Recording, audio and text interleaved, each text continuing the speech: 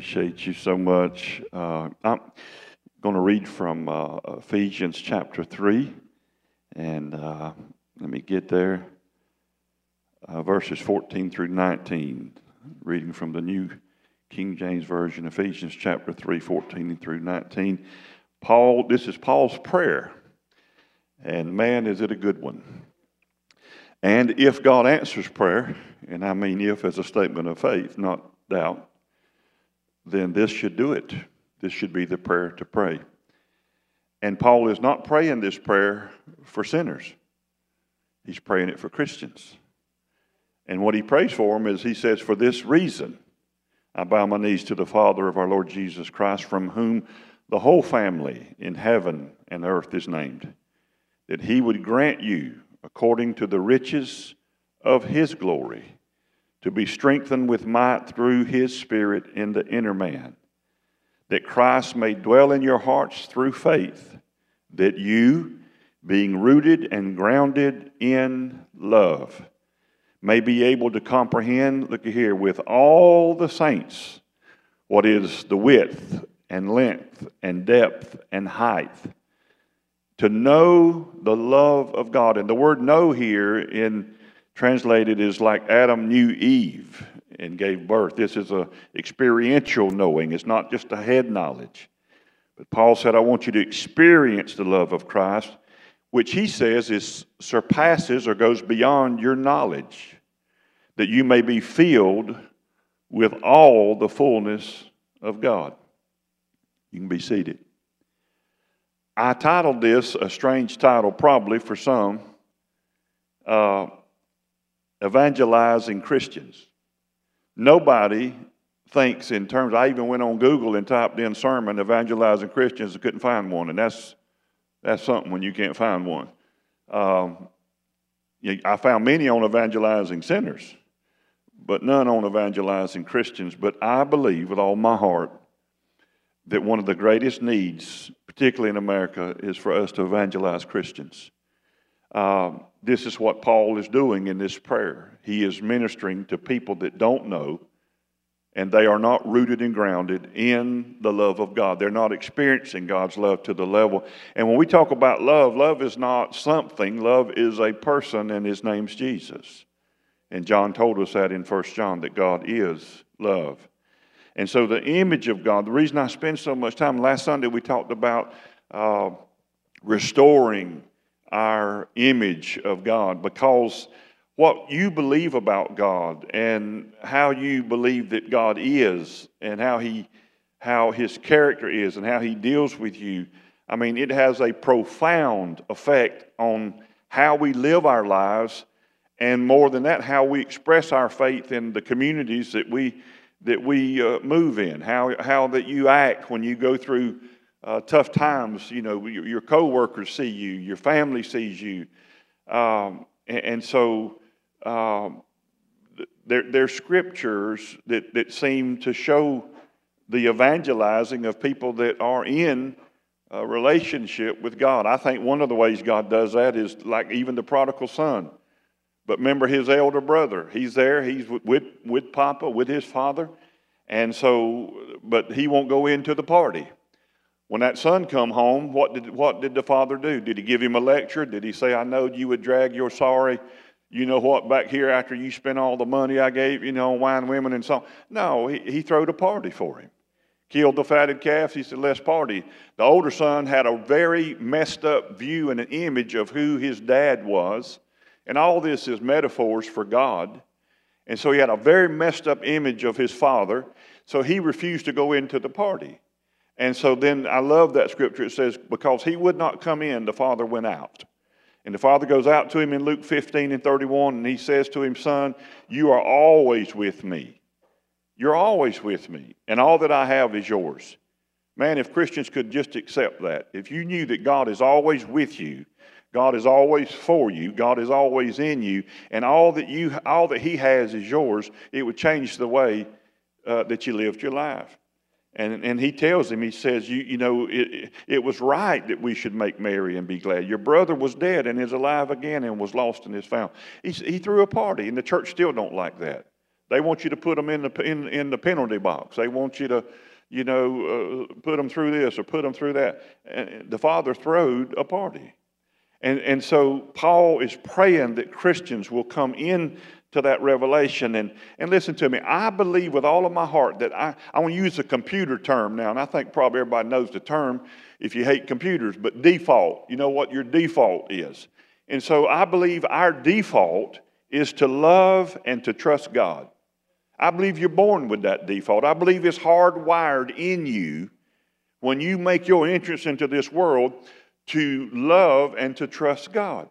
And I think it's the default mold, just like it mold to trust and just like it is for your parents. In other words, a baby's default is hardwired in that baby to love and to trust its parents, right? And so if it's hardwired to love and trust their earthly parents, I believe even more so it's hardwired in you to love and trust God. And we do love and trust our parents. And the only thing that happens is for that to be changed, you have to unlearn that. And to unlearn that, you in other words, you keep loving and trusting your earthly parents until some kind of damage happens, or to some betrayal or abuse or something happens. And then when that happens, that's a shock to you. And we talk about it like this sometimes. Those hurts rewire you. It changes the way you view yourself, God, life, everything. And you begin to live your life based on that hurt that happened to you. And so the context and the culture that I learn about God in has a lot to do with how my view of God is. In other words, who He is, not only who He is, but how He is. But so however, whatever you were born into or whatever you were not born into concerning God and His image, you pretty much just run with that until further notice, until something happens in your life to shake that view. And so some of us come up with our image of God from our life experiences and what happens. And all of you, everybody in this room has been hurt by stuff. And those hurts, man, they change you. They change how you view everything. I've told you before, do this real quick, but when I was in the first grade, me and my dad, he was driving me to school one morning, and we lived in Tifton. We got in a horrendous automobile accident. We got hit by 2 different cars. And it was, I won't go into all detail, but my dad was really the one that got the worst end of it. And the guy blew a stop sign and hit us, and it spun us. We were spinning, and then here comes another car and hit us again and spun us the other way. And it was, and I remember that. And I was conscious through some of it. I would go unconscious and then wake back up. And this is in the, even before the official ambulance services were really going in smaller towns like Tifton and so forth. And it was run out of the funeral homes. And I remember riding in that vehicle. And, in those days, it was called snatch and grab and run. It wasn't a lot of care that went on. It would just throw them on a stretcher and get them to the... And I remember hearing the guys talk about how bloody my dad was. And I remember... I remember waking up in the car after we got hit and seeing my dad just lying in the floor, a puddle of blood. And I tried to lift him up, but he was such a big man, I couldn't get him up. And I had on a baby blue, they call it a Buster Brown shirt. And I had navy collar on it, and the color was baby blue. Of course, it was solid red with my dad's blood. And I remember when I got to the hospital, they were steady lifting my shirt, looking for what caused all that blood, but it wasn't mine. It was my dad's. That had that was a horrible life experience. And from that day forward, I was terrified of accidents. And I didn't even want to see a car accident. And I didn't want to hear about one. I didn't want to see one. And I remember over the years, and I'm talking about as I grew up and even become a teenager, I remember sometimes me and Mama was coming back from somewhere and there was an accident. And the car was laying over on this side, and she pulled over to just to pull over to see. And I begged her not to stop. I remember begging her not to stop because I just didn't want to be around. I didn't want to see it. I didn't because I went right back to that when I was in the first grade. And And it changed, it rewired me. Now, can you imagine a person like me that decides what career you're going to go into? I'm going to be a paramedic. Imagine me telling my parents that I'm going to go to paramedic school, and they love me, but they said, son, are you sure about this? I mean, you sure about this?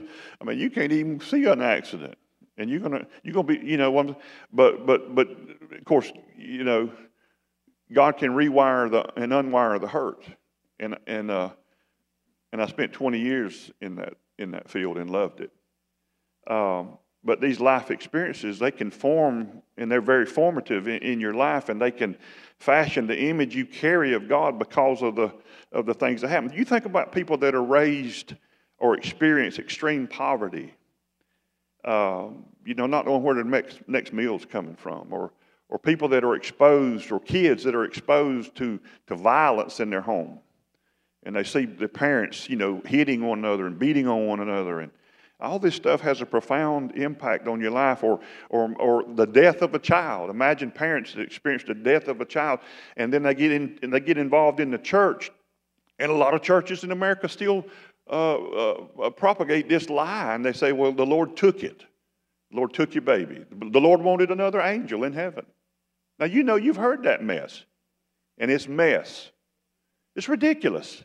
It impugns the name and character of God. And God didn't take that baby. This ain't heaven. And so you hear people say that. Well, and I've heard preachers. I've had to be in funerals where they said, the Lord picked a flower for his bouquet table in heaven. And you got a little bitty casket down front. And I look out there and I see the moms and dads are just, man, it changes their image of God. Most of them never even fool with God no more after they hear something like that. Because it rewires them through the hurt. They say, if God would do that and take away my kid and put me through and my family through this horror, I don't want to serve a God like that. And I wouldn't blame them. I wouldn't want to serve a God like that either. But even though God's accused of it and people believe that he's like that, see, even if it's a lie, but if you believe God's like that, you'll live your life based on that lie. And it's a horrible thing to do. And even worse, here comes, Hurricane Katrina. And what come out of that? Preachers filled pulpits in America and said God was judging the gay people or the strip clubs in New Orleans. And that's why he sent the hurricane in there, to kill off some people and put people through that horror of that storm. And people are sitting out there, and kids are sitting out there, and they hear that God's behind that. God's the one that sent the storm. Or they hear another stupid statement, God's in control. God's in control. Just don't doubt the Lord. The Lord's in control. God's not in control. You see how quiet it gets when I even hear when I say that statement. That's why in my book I made it the first chapter. Myth. One of the greatest myths that the church keeps shoving is God's in control. After any kind of disaster, shooting, they'll go all over social media. God's in control. God's not in control. If God was in control, there wouldn't be no murders, rapes, suicides, killings. God, none of that happens in heaven. God said, I want it on earth like it is in heaven. Pray for that. So that proves that God's will is not done on earth. God's not in control. Well, God, the Bible said God's sovereign. The Bible does not say God's sovereign, does it, Apostle? The word sovereign is not even in the Bible. Now, I would say he is sovereign, but sovereign don't mean he's in control. Love does not control. There's no woman that prays, oh, Father, send me a man that will control me. Come on, women. You don't want no man controlling you. And I want to tell you, the man don't want no woman controlling him. That's not what love does. Love doesn't control, manipulate, coerce, threaten, abuse. And if God is love, God couldn't control. Because love don't control. God's in charge. The Valdosta Police Department, they're not in control of Valdosta. You think they're in control? Talk to a policeman and ask him, is he in control? They're not in control. They're in charge. They respond to horrible things. They wish it didn't happen. But if they was in charge, they would stop the murder before it happened. They're in charge. That's a puny example, but I don't know how else to try to get it across to you. God's in charge. But the Bible says in Psalm 115, the heavens belong to the Lord, but the earth he gave to the sons of men. Do you want to know why there's hell on earth? It's our fault. It's not Papa's fault. And Papa waded into this fallen mess that we created by choosing to go in rebellion against him. And he said, I'm with you. And I'm going to walk through this with you. You know, people, everybody, hear God's good, God's holy, God's loving. And you go, amen, he is. And then when something bad happens to you, then you go, well, now God's good, God's holy, God's loving, so God wouldn't let this happen to me unless I'm the problem, and it must be a punishment. The reason I'm going through this hard time in my life. I mean, how many times over 42 years have I sat with weeping young married couple as they experience the horror and the pain of a miscarriage where they've lost a baby in the womb, or stillbirth as they would call it sometimes.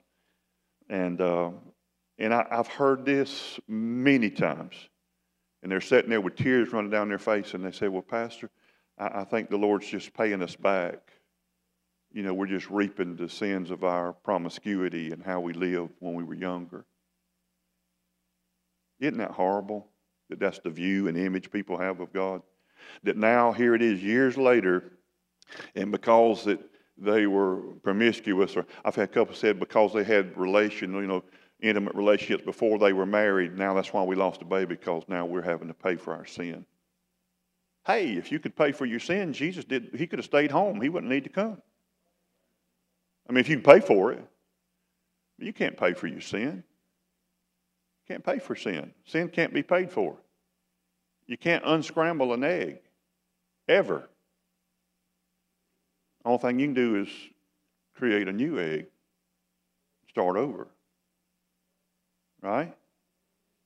But these views of God are rampant in America. And all you got to do is get around Christians or look at their social media.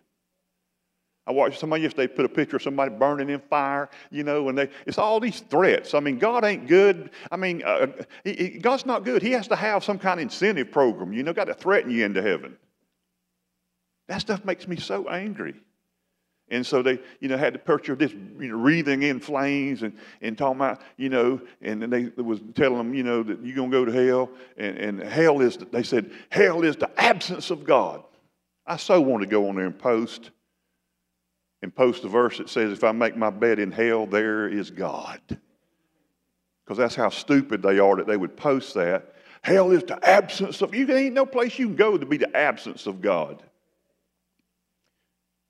Said, if I ascend to the mountains, behold, God's presence is there. Said, if I make my bed in hell, he is there. And I've gone through hell a few times myself in my life. Anybody else been through some hell? And sometimes it might have been hell I created, but it was still hell. And you know what I found out? He's there. People used to tell me, say, man, you got to pray and be pure and everything and all, and for you to be able to hear the Lord. I heard the Lord better when I was a heathen. When I sat on bar stools, I could hear God good. I don't even know what I'm talking about. Tell me, I got to get. In fact, I heard him more clearly sometimes in those days. In the Bible, when bad things would happen, they did the same thing we do today. Well, you must have sinned. It must be punishment. You must have done something wrong. That's why you're going through this. Remember Job? You must have sinned. That's why you're going through this. You've done something, or you wouldn't be, going through this. Or, and so when Jesus came, thank God for Jesus. He corrected all that stuff, but we still don't get it. Now, one time in John 9, I got to go quick. In John 9, it's verses 1, 2, 3. The Bible says Jesus passed by. There was a blind man that they saw. He was blind from birth. So the disciples, here's their response to that. In verse 2, they said, Rabbi, who sinned? This man or his parents, that he was born blind? And Jesus said, neither. Now that's a poor translation in the New King James, because actually what Jesus said was no. He said no.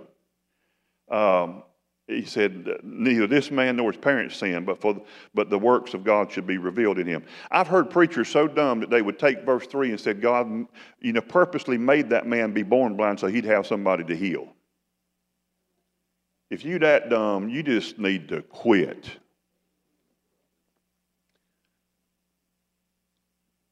I love the Message translation of John 9, 1 through 3. Listen to this translation because it's very accurate. It says in verse 1, walking down the street, Jesus saw a man blind from birth. His disciples asked, Rabbi, who sinned, this man or his parents, causing him to be born blind? Jesus said, you are asking the wrong question. Boy, if that wasn't a statement. You're looking for someone to blame. There is no such cause effect here. Look instead for what God can do. See, when you see a problem, when things are not right, don't try to figure out. I remember years ago when all of a sudden I'd been as healthy as a horse. I thought all my life. All of a sudden I started having atrial fibrillation. I was a paramedic for 20 years, so I knew that something was going on. I'd walk up, if I walked up this from that floor to this platform, it would throw my heart into atrial fibrillation.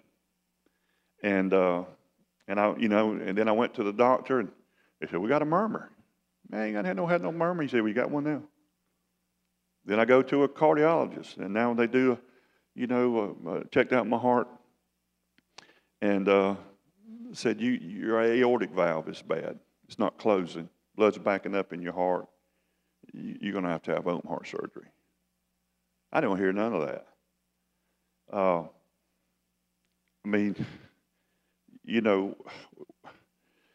So what's going on? All of a sudden that's going on in my life. And I remember I was sitting with the cardiologist, and when he first told me, he said, you need to put out all the bad news. And I said, well, how did that happen? How did my aortic valve just all of a sudden go? What's going on here? I was just so confused. And I remember he looked at me, Dr. Hancock, and he said, don't matter how it happened. The fact is you got it. He said, now it could have come through when you was a kid. You could have had rheumatic fever. You could have had, he said, it don't matter why you got it or how you got it. What matters is you got it, and we got to fix it. So let's focus on that. How about that? I said, yes, sir. And he was right. We Christians spend a lot of time trying to figure out, well, why did this happen? How did this happen? Why did this happen? Did God allow this? Did God not allow this? Stop all that. You see a blind person? This is your thought. What can I do to bring God glory in this situation? And you pray for them. You pray for them. It's guaranteed for them not to be healed if you don't pray. Pray for them. Pray for them. And so Jesus run into this in Luke chapter 13. And verse 1, so Jesus brings up some bad things that have happened. And it says in verse 1 of Luke 13, there was present at the season someone who told him about the Galileans whose blood Pilate had mingled with their sacrifices. In other words, Pilate, for some reason, just goes on a rampage and kills a bunch of Galileans. And he takes their blood and he mingles it with the Jewish sacrifices of their animal sacrifice, that they were offering. And that defiled their sacrifice. It was like a double horrible thing. Not only did he murder innocent people, but then he used it to cause religious trauma to them. And Jesus answered and said to them, Jesus brings this up. And he says, do you suppose, notice how he's doing it. Do you suppose that these Galileans were worse sinners than all other Galileans because they suffered such things? I tell you, no. See, Jesus trying to correct it. But unless you repent, you will all likewise perish. And then he says, or those 18 on whom the tower in Siloam fell and killed them. There was a big tower. These guys was in the wrong place at the wrong time, and that tower fell and killed 18 of them. Horrible thing, an accident. Now this thing by Pilate was wicked men doing wicked things. This here is just an accident. Tower falls on 18 people, kills them. And Jesus said, do you think that they were worse sinners than all the other men who dwelt in Jerusalem, and that's why they died? He said, I tell you what, no. But unless you repent, you will all likewise perish. Now, some people with a judgmental, vindictive, punitive God, you read these verses like, God's saying, I'm going to do the same to you if you don't straighten up. No, Jesus is saying if that's how you think God is, then you need to be repentant because you next. If that's your view of God, if that's your image of God. And then I'm going to read a couple of verses in a minute where Jesus speaks a parable to straighten that out. But what Jesus is doing, he is confronting a false image of God that was common in that day. And I want to tell you, it's still common today. And he tries to counter it with an image of how God really is. And that's why he's using these phrases like, do you think, do you suppose, or do you believe? What's Jesus doing? He's pushing into their belief system, and he's trying to expose their false ideology about their view of God. And so it was predominant in that day that God punishes the sinners, and if you're a really bad sinner, then you're going to get the worst of it from God. And so anybody that had, birth defects or accidents or horrible deaths or diseases, they believed that all these things were punishment from God for the sins that they've committed. And so Jesus is asking them, is this the God that you believe in? And then Jesus answers his own question and says no. And he gives an emphatic no. But why? Because accidents happen. My little grandbabies, I wish I was that more chilled out when my kids were small. But they're steady. I mean, I'm not the perfect grandparent. I'm pretty darn close. But I'm telling you this. I mean, they ain't never heard me one time yell at them for spilling milk or breaking a glass or dropping a plate or making messes. Never will I do that. And they know you could bring any of my grandkids up and say, what does your poppy say when you do something like that? And what does poppy say? What does poppy say, Jill? Accidents happen. See, she knows. And then I say, Jill, come clean this. No, I'm just I don't do that. But sometimes she's going to come do it anyway because she cleans better than me, she says so. But I'm always telling them, listen, baby, it's okay. Because, you'll see sometimes, because sometimes, maybe they don't necessarily get that reaction all the time. And so you can see, like, they'll spill something, and all of a sudden you just look on their little face, and there's fear, like they're going to get you. No, hey, baby, listen, don't you worry about that. Accidents happen. We'll clean it up. It ain't like they just sitting there and pulled up the glass and poured it out. And that's not what happened here. This is an accident. They didn't mean to. They wanted the milk. You know what I'm saying? It's just ridiculous. And so Jesus is trying to deal with that. And one of the profound ways he does, look in verse 6 of Luke 13. So after he tells them, no, this is not how Papa is, then he gives them a parable in verse 6. He said, a certain man had a fig tree planted in his vineyard, and he came seeking fruit on it and found none. Now notice something in that verse. You don't supposed to plant fig trees in a vineyard. We got a problem right out the gate here. We got El Dumbo person. And the other thing, he plants a fig tree that needs to be cared for, tended, and taken care of and watered. He don't even come back until harvest time. And all he's wanting is plant the tree, leave it alone, planted it in a stupid place, by the way, and then going to show up at harvest time and want his check. Now, do y'all believe that's how God is? That's not who God is. It's ridiculous. So Jesus is given a paradox. This is not how Papa is.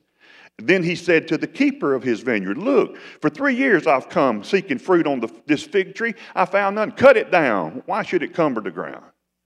Well, that's a mean person, isn't it? You don't even care. You don't even care.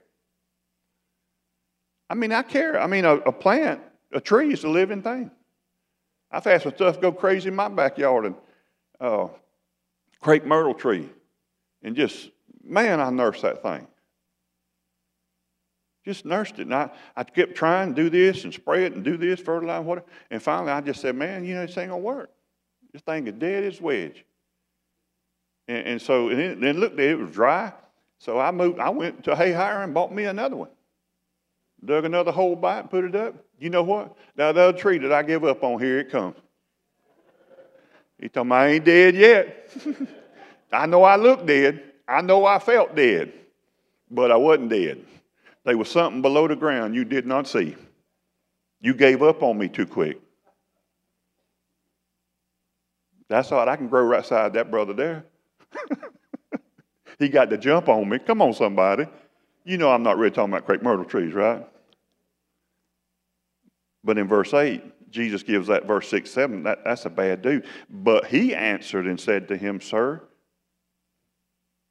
let it alone this year until I dig around it and fertilize it. And if it bears fruit, well. But if not, after that, you can cut it down. Jesus said, this is how Papa is. He's not, number one, he's not going, see, sometimes you're not going to, you was just, maybe you was a fig tree born in a vineyard. Baby didn't ask to be born in a crack house. Raised around drug dealers, abusive, violent situations. You was a fig tree. You was in a vineyard where vines grow and choke out your fruitfulness. Papa don't like that. But he's not going to leave you, and he's going to tend to you, and he's going to dig around you, and he's going to fertilize you. And I don't know if you understand this, but I don't try not to carry it too far. But I'm telling you, when it talks about somebody going to fertilize something in the biblical times, they're not going to Walmart and buying a bag of fertilizer. They go into the cow lots, to the sheep pens, and scooping up manure. And they're going to put manure. So the point is, Papa's going to get into the manure with you and get his hands dirty for you. And it's not too nasty for him. And your life ain't too messed up for him. And he's going to get right in there, and he's going to give you time, and he's going to be patient, and he's going to dig around you. And I want to tell you what Papa's never going to do, cut you down, throw you away. And in fact, he made that promise in Isaiah 42. And this is how it says God is. Isaiah 42:3 says, a bruised reed he will not break. Whew. And a smoking flax he will not quench. He will bring forth justice from truth. God said, if you got the candle and some violent wind of life is coming, blown out your fire, and there ain't nothing but an ember with a little smoke trail, God's not going to come by, be done with you. God's going to so gently, can you imagine how gentle Papa's got to blow on that to get that ember to burn strong enough to catch back fire? God said, that's what I'll do for you. You a bruised reed, you've been bent over. He said, I will not break you off. A bruised reed I will not break. God knows how to deal with fig trees that unfortunately somebody stuck you in a vineyard.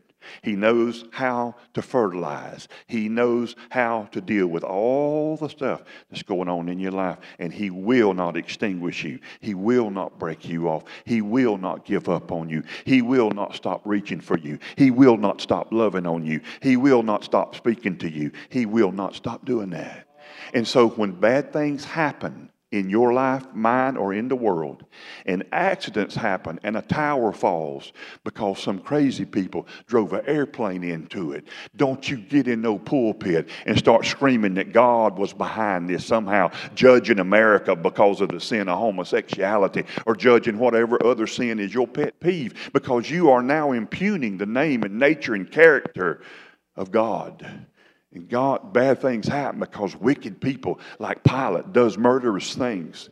Bad things happen because sometimes you're at the wrong place at the wrong time, and a guy runs a stop sign and runs into your car when you're driving your little first grade boy to school. It does. It happens. Bad things happen. But don't ever leave the hospital thinking somehow God was behind that. God's trying to get my attention. All that crazy mess here, God's trying to get... God's not the Godfather. How many times I got to tell you?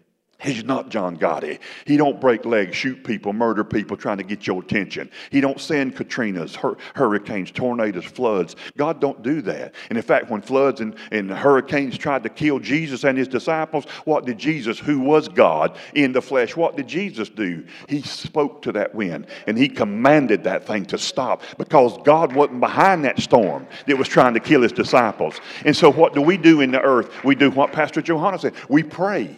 We pray. We speak the word of God. We stand in faith. We stand in faith. So the other day when that hurricane come through our town, I mean, it messed up a lot of stuff. I still ain't back together completely, and probably a lot of you are not either. And it wasn't fun. And I mean, the wind, and we've been so blessed. But I was on my front porch speaking to Papa. And I was only talking to Papa, but I was speaking to the wind. And I said, I command this wind. And I'm out there, and I ain't putting on no show. I'm just on my porch, standing, wind, rain. I'm watching next door. I have no other word for it other than it was a tree, not a pine tree, some other type of tree. My neighbor's tree was shredded.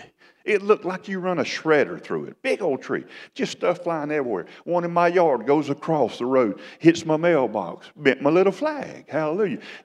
And went and landed on my brick mailbox. If it wasn't brick, it'd have been on the dirt. And then I'm standing on the front porch, and my wife, she don't like bad weather. I don't like it either, but she really don't like it. And then she just come outside. And I was standing on the front porch, and I felt my whole house shake. I knew that wasn't good. And then as soon as I did that, she come, and she was just a cry. She said, "A tree fell on our house." I was like, "Baby, what you want me to do about it?" It just fell on the house. And I go out there and look, and our whole backyard is just filled with 2 big old oak trees on top of the house. Mess. Just mess everywhere. Tore off the house, see into the attic, on the roof, rain, wind. What am I to conclude from that? God don't answer prayer. I was on the front porch praying when it happened.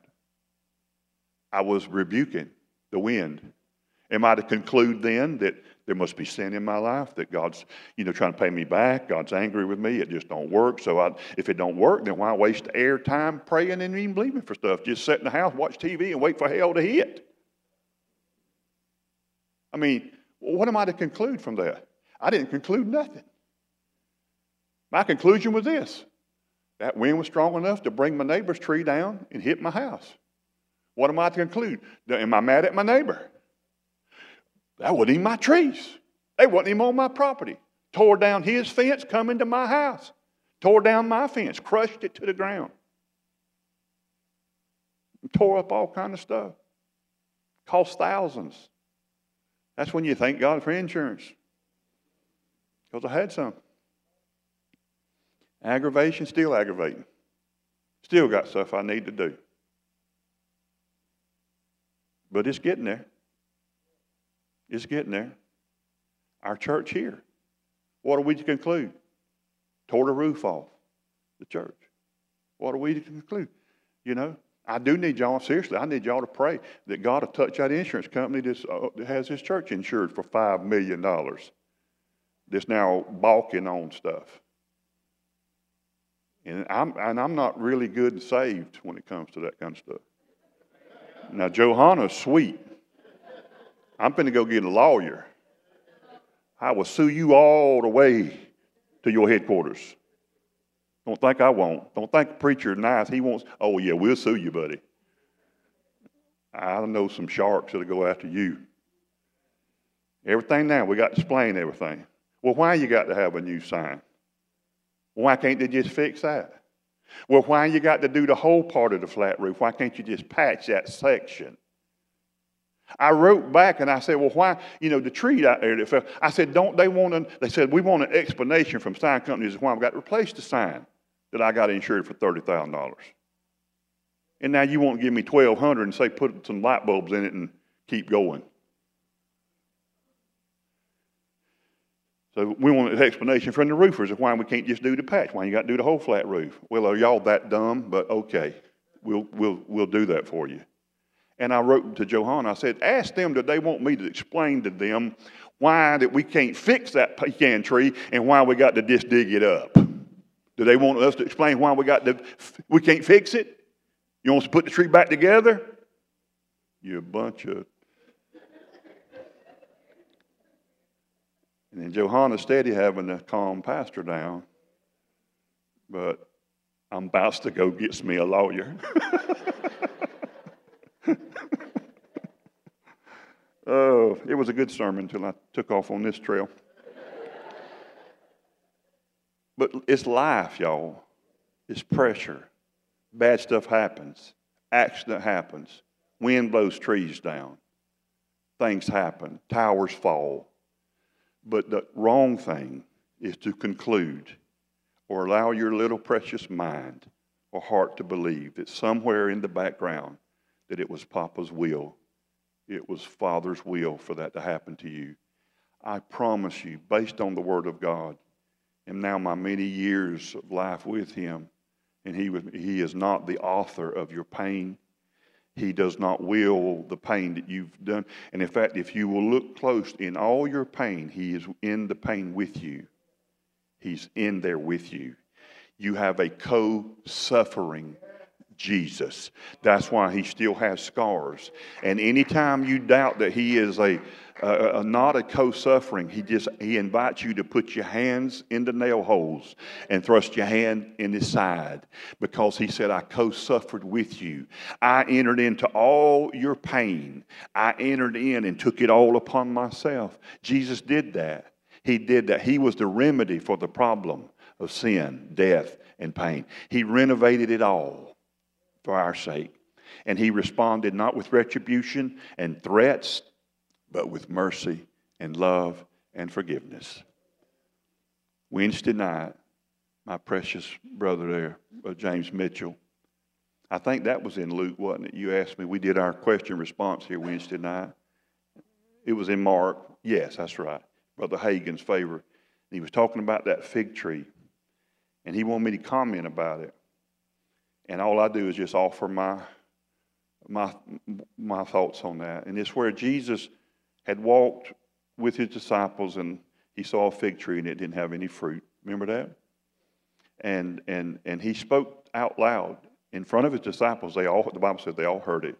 And He said to the fig tree, see to it that you bear no fruit from this day forward and ever. And though it doesn't use those words, men consider that's where He cursed the fig tree. They go on into Jerusalem. They minister that day. They walk by the fig tree that afternoon. They go back to Bethany, 2-mile walk, and they spend the night. They get up the next morning. They go back to Jerusalem to do ministry. And Peter notices the fig tree is dried up from the roots. He is astonished by that because he remembers what Jesus did the day before. And within 24 hours, the fig tree now has withered and has died from its roots. And he points to it and says, Rabbi, look, the fig tree that you cursed is withered from the roots. And then Jesus, His response to that is, He says that, I want to say this to you, that anybody, that whosoever shall say unto this mountain, be thou removed and cast into the sea, and shall not doubt that thing that he says in the heart, it shall be done whatsoever he saith. And Brother James said, want me to comment on that? Now, a lot of the faith people, and I don't mean this derogatory, they tend to use those verses as a teaching mechanism to learn how to speak to things and rebuke mountains and whatever. And to me, they bring it down to their mountains, your mountains and my mountains that me and you have, and which I'm saying that's probably to some degree appropriate. But it is my belief that what Jesus was saying was, and He demonstrated the power to deal with the mountain that was upon humanity, and that was the mountain called sin. And Jesus wanted them to have faith in Him, that if He says to that mountain, be thou removed and cast where? Cast where? Into the sea. Where did the Scripture say that He would cast our sins? Into the sea of forgetfulness, never to be remembered against you anymore. And so Jesus was demonstrating and showing them that I am about to speak to a mountain, just like I spoke to that little fig tree. And that fig tree is something that y'all tried to fix your own problem in the garden. He's identifying with all the problem of humanity. And when Adam and Eve sinned and rebelled against God, what was their solution? They made themselves garments of fig leaves in the garden. They'd come up with their own religion, their own methodology, their own religion to try to solve their problem and save themselves, and it was ridiculous. And Jesus took that thing all the way back to that garden and to that fig tree. And Jesus said, this thing right here is not going to bear any more fruit in your lives from this day forever. I'm cutting the head of this thing off. I'm dealing with the source of it. I'm going to remove sin. I'm going to take away the sin of the world. I'm going to speak to that mountain that you can't speak to, but I'm going to speak to it. And just like I spoke to that fig tree, I'm speaking to this mountain called sin, and I'm going to rebuke that mountain. I'm going to command it to be cast into the sea, never to be remembered against you anymore. That's what he was demonstrating. That's what he was showing, and that's what he was teaching them. That's what he was doing. That problem, that root, that knowledge of good and evil, well, I'm good, so I'm going to heaven, and I'm evil, so I'm going to hell. It ain't about that. It ain't about that at all. It's about life or death. That's why Jesus said, eat of the tree of life. And when they sinned against him in that garden, and they had plunged themselves into death. They had embraced death. Because Jesus told them, God told them, in the day you eat of it, you'll die. He didn't say, in the day you eat of it, I'll kill you. That's why a lot of Christians read it. He said, but this here produces death. But in the day you eat of it, it produces death. And so when God come in the garden after they sinned, he's not browbeating them. He's not doing anything like that. He actually says, I love you guys so much. I'm paraphrasing. I can't allow you to live in this garden now where there is a tree of life, because if you eat now of the tree of life, you will turn this thing here that you've done, death, into a permanent thing. And so you're going to have to leave the garden. But I'm going to put some angels out here called cherubims, and they're going to keep the way back to this garden and to this tree. But I want to tell you, you're going to go into a world that is fallen because now you've created that. But I want to tell you what, I'm walking with you. I'm not going to stay in the garden and say, y'all report back. I'm not going to heaven and say, y'all report back. But I'm going to walk into this world with you. And their first kids came and had two sons, Cain and Abel. And Cain murders Abel, and God didn't leave him. God comes and talks to him. He said, what are you doing here, man?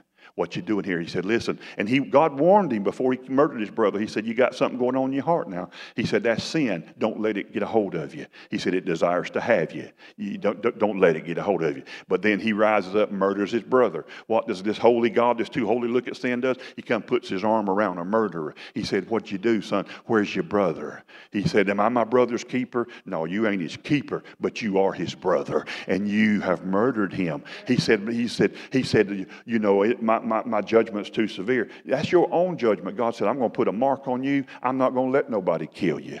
I'm not going to look at God. What's he doing right out the gate? Saving a murderer, talking to a murderer, loving on a murderer. He's digging around him. He's fertilizing him. He's helping him. Come on, somebody. That's who God is. That's the real God right there. That's who God is. Not the religious God that people make up. Not the vindictive, punitive, retributive God that punishes, this angry, this mad. You know, that's not who God is. That's a false image of God.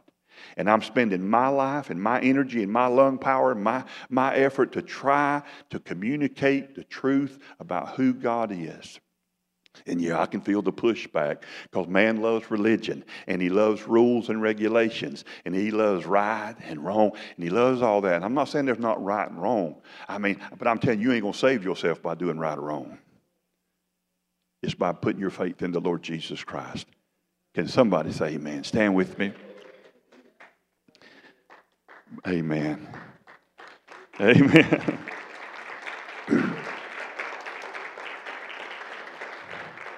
Seriously, though, I want your prayers.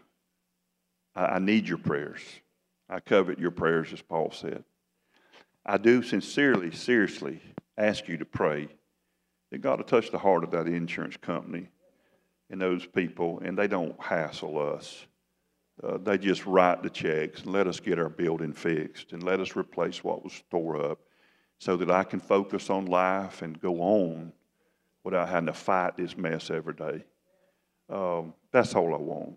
And I do believe, I'm sincere, I believe that God can touch the hearts of the powers that be, and they just write the checks. Come on, man.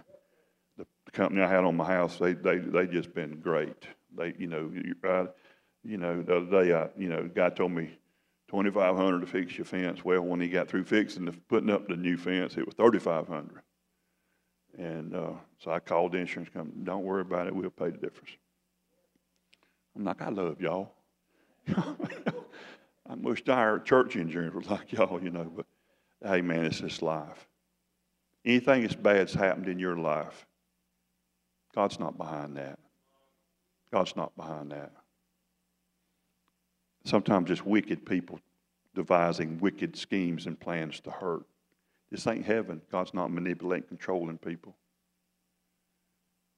But I do believe we have favor because we put our faith and confidence and trust in Him. I do believe that. There's not a day that I don't go out doing what I do that I don't pray. Papa, I said, I know I got your favor as your kid. I was born with it. Thank you. But I'm asking you to help me with this situation. Help me when I go into this home. Touch their hearts too. Help me do what you put me out here to do. Sometimes in my mind I go, no, what am I doing out here, 64 years old, riding the roads, working in Medicare? How many knows that wasn't in my 10-year goal vision plan guide? So I can spend a lot of time meditating on that. You know where it leads you? Start feeling sorry for yourself. Say this shouldn't be the way it is. Blah, blah, blah. And then you look back and you go, well, if this person had done this, and if this person had done that, and this person here hadn't lied, and then I wouldn't be. And then, boy, then you got some. Then it's just your whole world's caving in. That's called depression and a pit. So I don't worry about why I'm riding the roads. I just go, thank you, Lord, that I got a ride to ride the roads in. And I thank you that you've provided. And I remember Bishop Dutton, who's with the Lord now in person. I was invited in 1992, the month of March, to a revival on the Moultrie-Spencefield Highway, I believe they call it, to a little church called Day Spring Community Church. And I was invited to bring my drama team in my youth, and a guy was there preaching revival. And I went there with about 30 of my congregants who always wanted to hang out with me wherever I went. That's back when folk loved church and everything, and they would look for opportunities to go elsewhere. That's not an indictment, it's just where it was.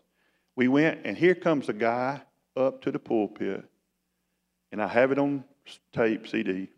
I've played it for you before. And this guy gets up to preach and looks out over the congregation and tells me, stand up.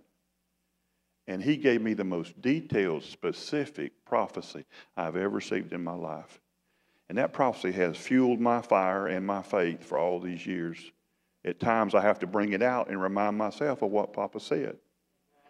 And one thing God said, He said in that prophecy to me when I was a young man, because I had just left a big denomination and started in faith with the church. And one of the things that He prophesied, He said that you shall not look to man for thy retirement, but you shall look to thy God, and He shall reward thee. That's one of the things He said. And I said, and I told God the other day, just this past week, I'm just telling you, riding the road by myself, I said, Papa, you remember you told me I wouldn't have to look to men for retirement.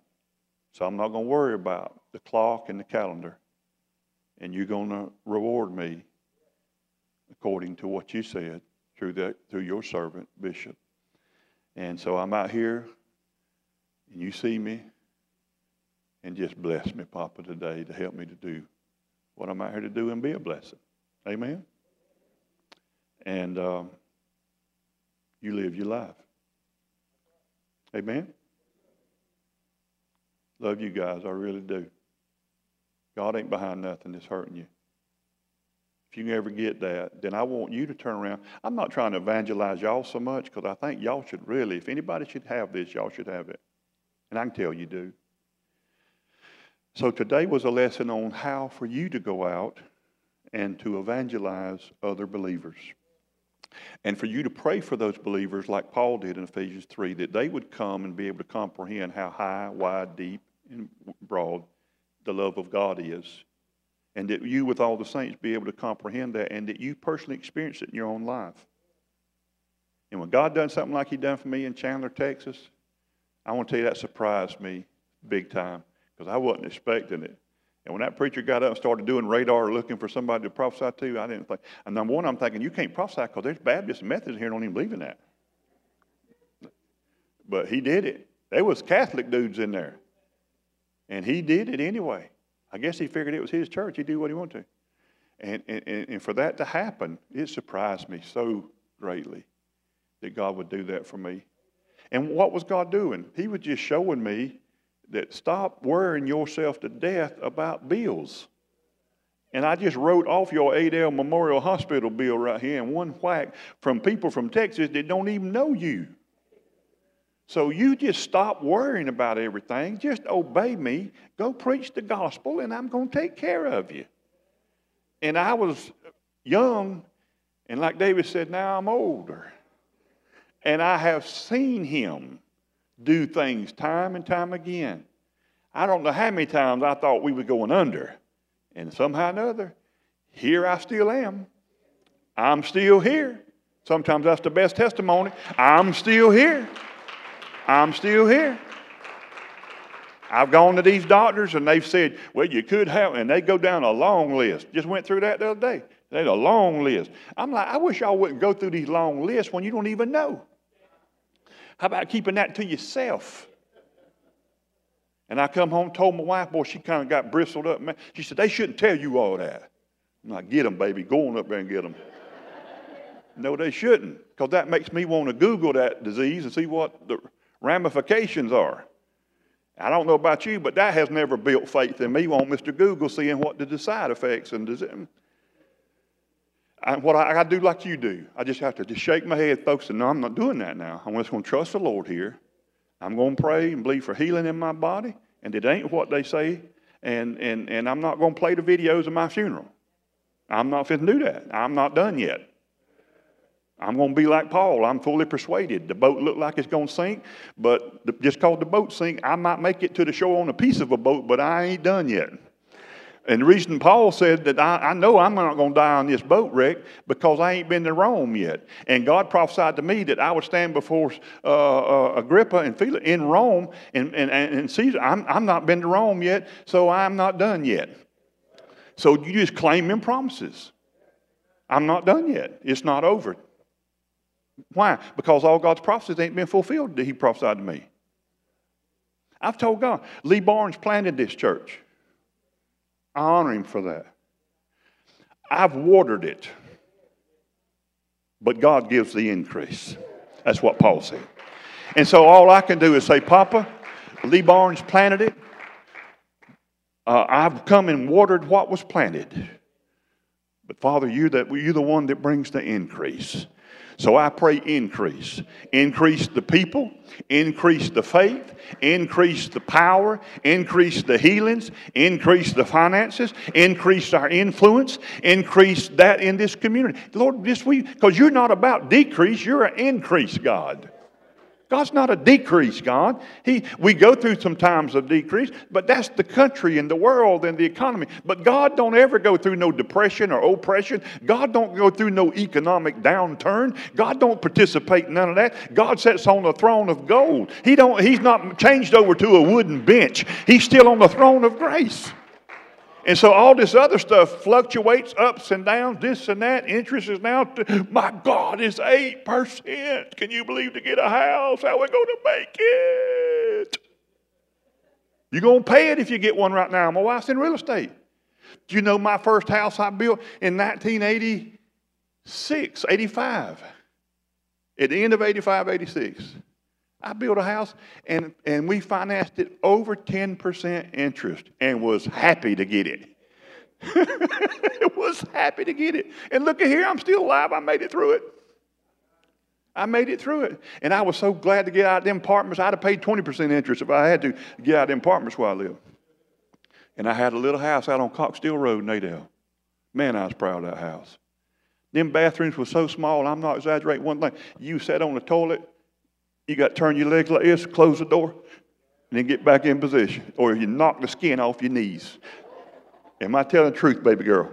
Because when we did the plans, we wanted every inch in the house that we live in. So we ain't worried about no bathroom. Just tighten that thing up and give us more room in the house. So we